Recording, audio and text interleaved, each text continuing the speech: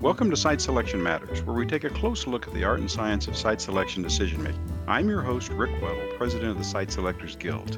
In each episode, we introduce you to leaders in the world of corporate site selection and economic development. We speak with members of the Site Selectors Guild, our economic development partners, and corporate decision makers to provide you with deep insight into the best and next practices in our profession. In this episode, we have as our guest Larry Gigerich, Executive Managing Director of Genovis, one of the nation's leading location advisory firms. Today, Larry will talk with us about infrastructure. More specifically, Larry will discuss how a national infrastructure plan can position the U.S. for long-term economic development growth. Join me as we welcome Larry Gigerich to Site Selection Matters. Larry, today we're going to be talking about infrastructure, and more specifically, a national plan for infrastructure. But before we jump into the details, why don't you take a minute, if you will, explain to our listeners exactly what is meant by this word infrastructure. Well, absolutely, Rick, and great to be with you as always. In my mind, infrastructure is really a physical asset as you think about it. It's something that's required to support residential, commercial, and industrial development. So I think about things like roads, rail lines, water, sewer, natural gas, electric, broadband. Those kinds of issues are really key underpinnings to economic development and are, physical in nature.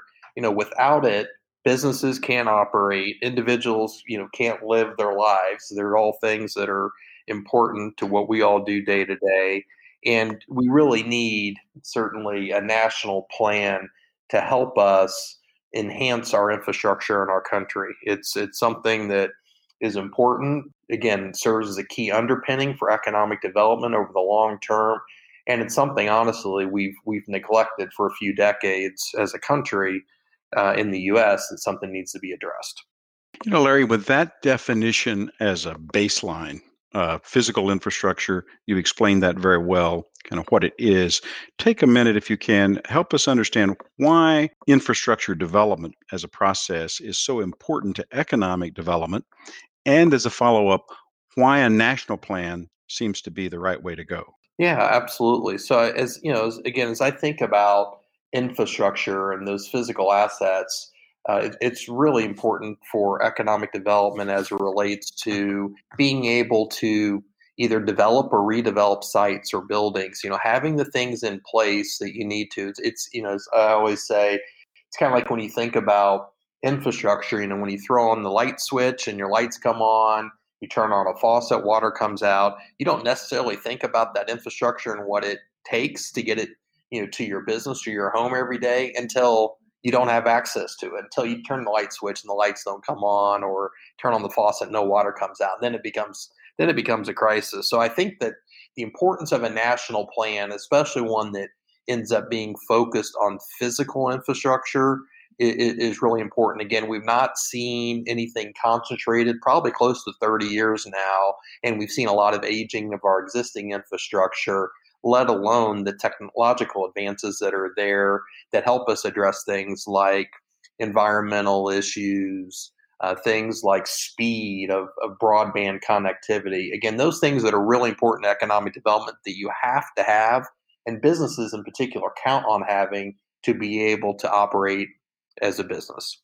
For much of my adult life, Larry, the U.S. was considered a leader in almost everything from science and technology to our transportation systems and physical assets. When I think back on it, I think, the interstate highway system, the development of the national railway system, the Tennessee Valley Authority, the rural electrification programs, many of them post World War II, but certainly big major, Hoover Dam, the things that's infrastructure, and we really led the world in getting all that done. Today we seem to be trailing in some of these areas. How do you think we got in such a difficult place regarding the maintenance and quality of our physical assets? Yeah, I think, when you look at it, infrastructure has always been a pretty easy thing to kick down the road for some people. and I'm not at all saying that that was the right way to approach it, but I think often, and you see this with elected officials at times, projects that have these new kind of shining or exciting objects attached to them, like a new park, a new building being built, sports facilities, monuments, museums, whatever they may be, that those are like shiny, exciting. Lots of people get really, really excited about it. Infrastructure, people don't really get excited about it, but you have to have it to be successful. Again, whether you're a business or you're an individual resident of a community, and you count on it always being there. So I think it's been kicked down the road because it's not one of those shiny or very exciting objects. And as we've talked about, it's such a key underpinning for economic development. And one, when you make that investment, you need to really focus on the results over a long term, not look for an immediate return, in 12 to 24 months. That's just not how infrastructure works. It's a little bit like maybe, sounds like what you're saying is a little bit like looking around the house here and think about deferred maintenance. Things that, yeah, I should have done, but we didn't do. And, you just get in the habit of letting, well, push that till later. I guess that's a little bit about how it happens, and maintenance gets deferred until something goes wrong. No question. I think that's absolutely the case. And honestly, too, I mean, if you look at governmental entities, they typically have more physical infrastructure assets to take care of than their normal funding would allow for. So you do have to make choices. And if you say, well, it's not really that bad, whether it's something in your home or infrastructure in your community, you might say, okay, yeah, I can put that off a little longer. And then it becomes a bigger problem. Larry, infrastructure development and redevelopment, as you've defined it, and these are very large kind of macro level projects, it'll be costly. Shouldn't our communities, our states, our regions, our country look at these costs as an investment rather than an expense? Yeah, I think without a doubt, infrastructure is one of those areas, like workforce development is, where it's an investment in the future, and we have to recognize that. And again, not expect short-term, results in many cases, but look at what it does over the long term. And it's become more expensive for us to deal with now because we have kicked that can down the road. Now, I do think the reality of it is you have to be able to, in a thoughtful way, say, this is how we're going to pay for it, but at the same time recognize that it is an investment. We've obviously, since the financial crisis of 2008, the U.S. has spent a lot of money on a lot of different things, albeit many things needed in an emergency situation, including now the COVID pandemic. But I think it needs to be viewed as an investment, just again, like workforce development, education is, and you measure it on a long term.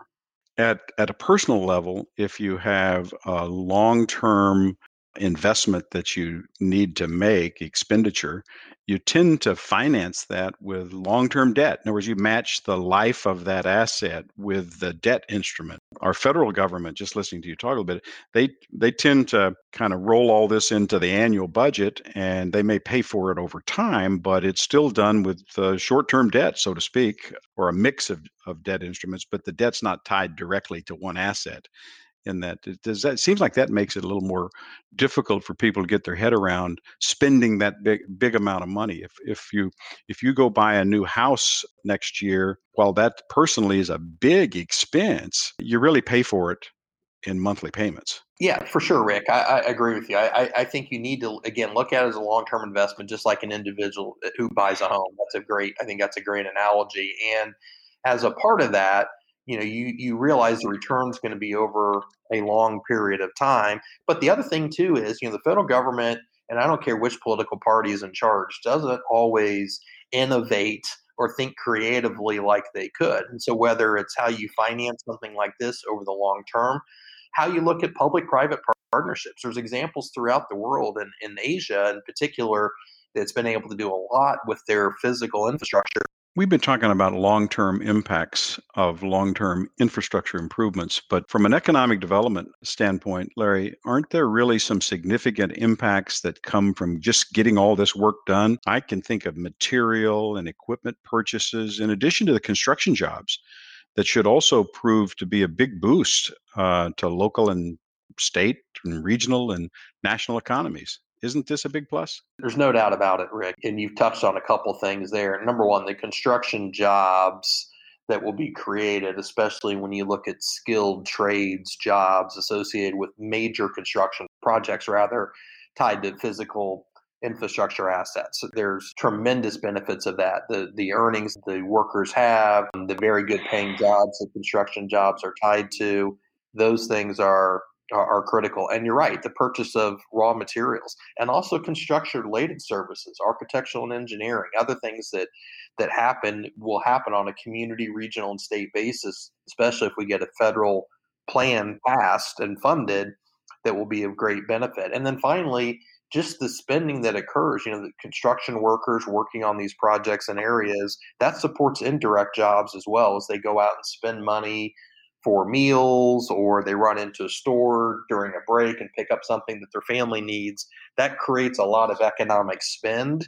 And as a result of that, that benefits both people who live and work in that area, but also governmental entities with tax dollars that they will collect that they can then reinvest in things that are important to their local communities, regions, and states. In a roundabout way of sorts, just the process of building the infrastructure, and as you tick through those construction jobs and all those things, that the sales tax that comes from this and payroll taxes, that it almost funds well, it doesn't fund itself completely, but it does create an economic boost that then would generate additional tax revenues that could help reduce the overall cost of it. It seems to me like often like the economic impact that comes after a major disaster as people rebuild. Absolutely. And I think what's interesting is there are some really great things that have been done on a local and regional level or on a state level across the country. Our communities and our states often are some of the best laboratories we have to try new ideas and new ways of doing things. And we've had a number of states, communities, and regions throughout the US who, because they looked at Washington not doing anything with a national plan on physical infrastructure, who've said, okay, we're going to go out and do these things because we know it's important, and they make that investment and they have seen that return. And you've seen a lot of states, like Indiana, one that I live in, that it invested heavily billions and billions of dollars in infrastructure funded through different ways, through leasing of a toll road, through increasing gasoline tax for the first time in a long, long time, and it's paid tremendous dividends. So again, I think we can look at our communities, regions, states that have done this, approached it creatively, and to your point, have looked at it as, hey, this is a long-term investment, and we're seeing a return on that investment through jobs and tax dollars that are generated that ultimately help pay for the investment you've made in that infrastructure. Good points. Larry, in matters of public policy and public investment, sometimes the big question seems to also be what happens if we don't do it?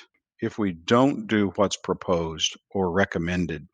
If our infrastructure base is in such need of repair or disrepair, what's the cost or risk, if you will, of not doing anything now? I always think back to a professor I had in college in a business class, and he said the easiest thing for government or business to do is to overlook or not pay attention to the risk of doing nothing. And it's always stuck with me. And you've just brought it up in an important way here. There is great risk at doing nothing. And by that, I mean, if we don't make these investments, view them through the prism of a long term period of time from a result standpoint, we're going to see ourselves fall behind in some critical areas. And again, especially when you look at the economy in North America, it's a lot about service and how goods and products are moved. And also, too, just again, the things we all count on every day, whether you're a business or an individual. I want to turn the light switch and the lights come on. I turn on the faucet, water comes out.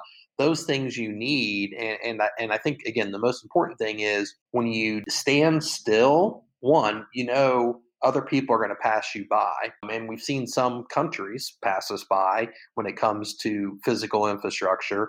And then you only deal with it when it becomes a crisis. And often you make poor decisions, and certainly you don't yield the return on investment that you want when you have to react in a crisis. And whether it's infrastructure, it's a pandemic, it's a financial crisis, whatever it is, that's a real challenge. So there are great risks of us doing nothing. And if we can end up with a package from the federal government that is focused truly on physical infrastructure will be in a very good position to reap the benefits of that investment. Larry, I know you travel a lot in your business as I have in my career, and we see firsthand how our major public infrastructure compares to some in other countries. I use airports, for example, and while we have some great airports in the U.S., when you get off that plane in China, look around and see some of the huge investments that have been made, or get on the maglev train to go from Shanghai out to the airport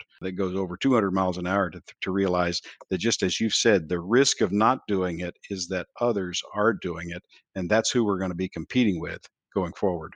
I mean, you look at the developed economies, the innovative economies, and whether you point to China, you point to Germany and Europe. I mean, there's lots of places that have made these investments that have seen return from it, but also that positions them well as we look further down the road. And I think one thing that's important, whether it's a governmental official or economic development leader, to recognize is, not all corporate decision makers hate paying taxes. It's just not the case, right? So, I mean, you can't afford to be an outlier where you have some of the highest tax rates, as a state or as a country compared to other places. But corporate decision makers are fine with paying reasonable taxes to governmental entities as long as they see that money being invested in a wise manner. And infrastructure is one of those areas that time and time again, as I talk to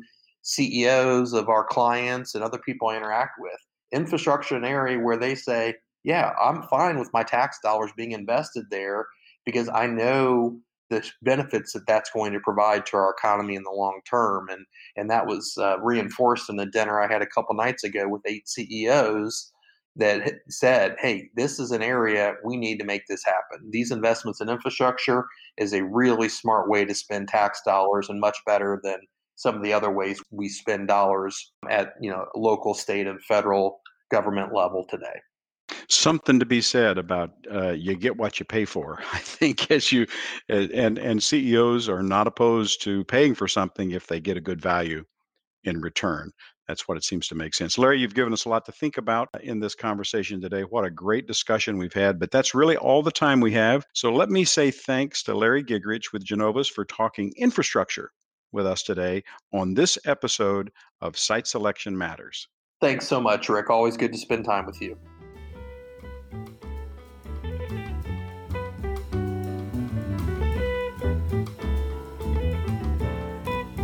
Thanks for listening to this episode of Site Selection Matters, and a special thanks today to Larry Gigrich for helping us get inside and better understand how a national infrastructure plan can position the U.S. for long-term economic growth. What an informative discussion, and one that certainly leaves us with a lot to think about. Again, I'm Rick Weddle, President of the Site Selectors Guild. This podcast episode presents my views and the views of my guest, and they do not necessarily represent the views or opinions of the Site Selectors Guild or its membership. We hope you'll subscribe to Site Selection Matters podcasts on Apple Podcasts, Stitcher, Spotify, or wherever you listen to your podcast. We look forward to bringing you some great discussions in the year ahead. Until next time, good day.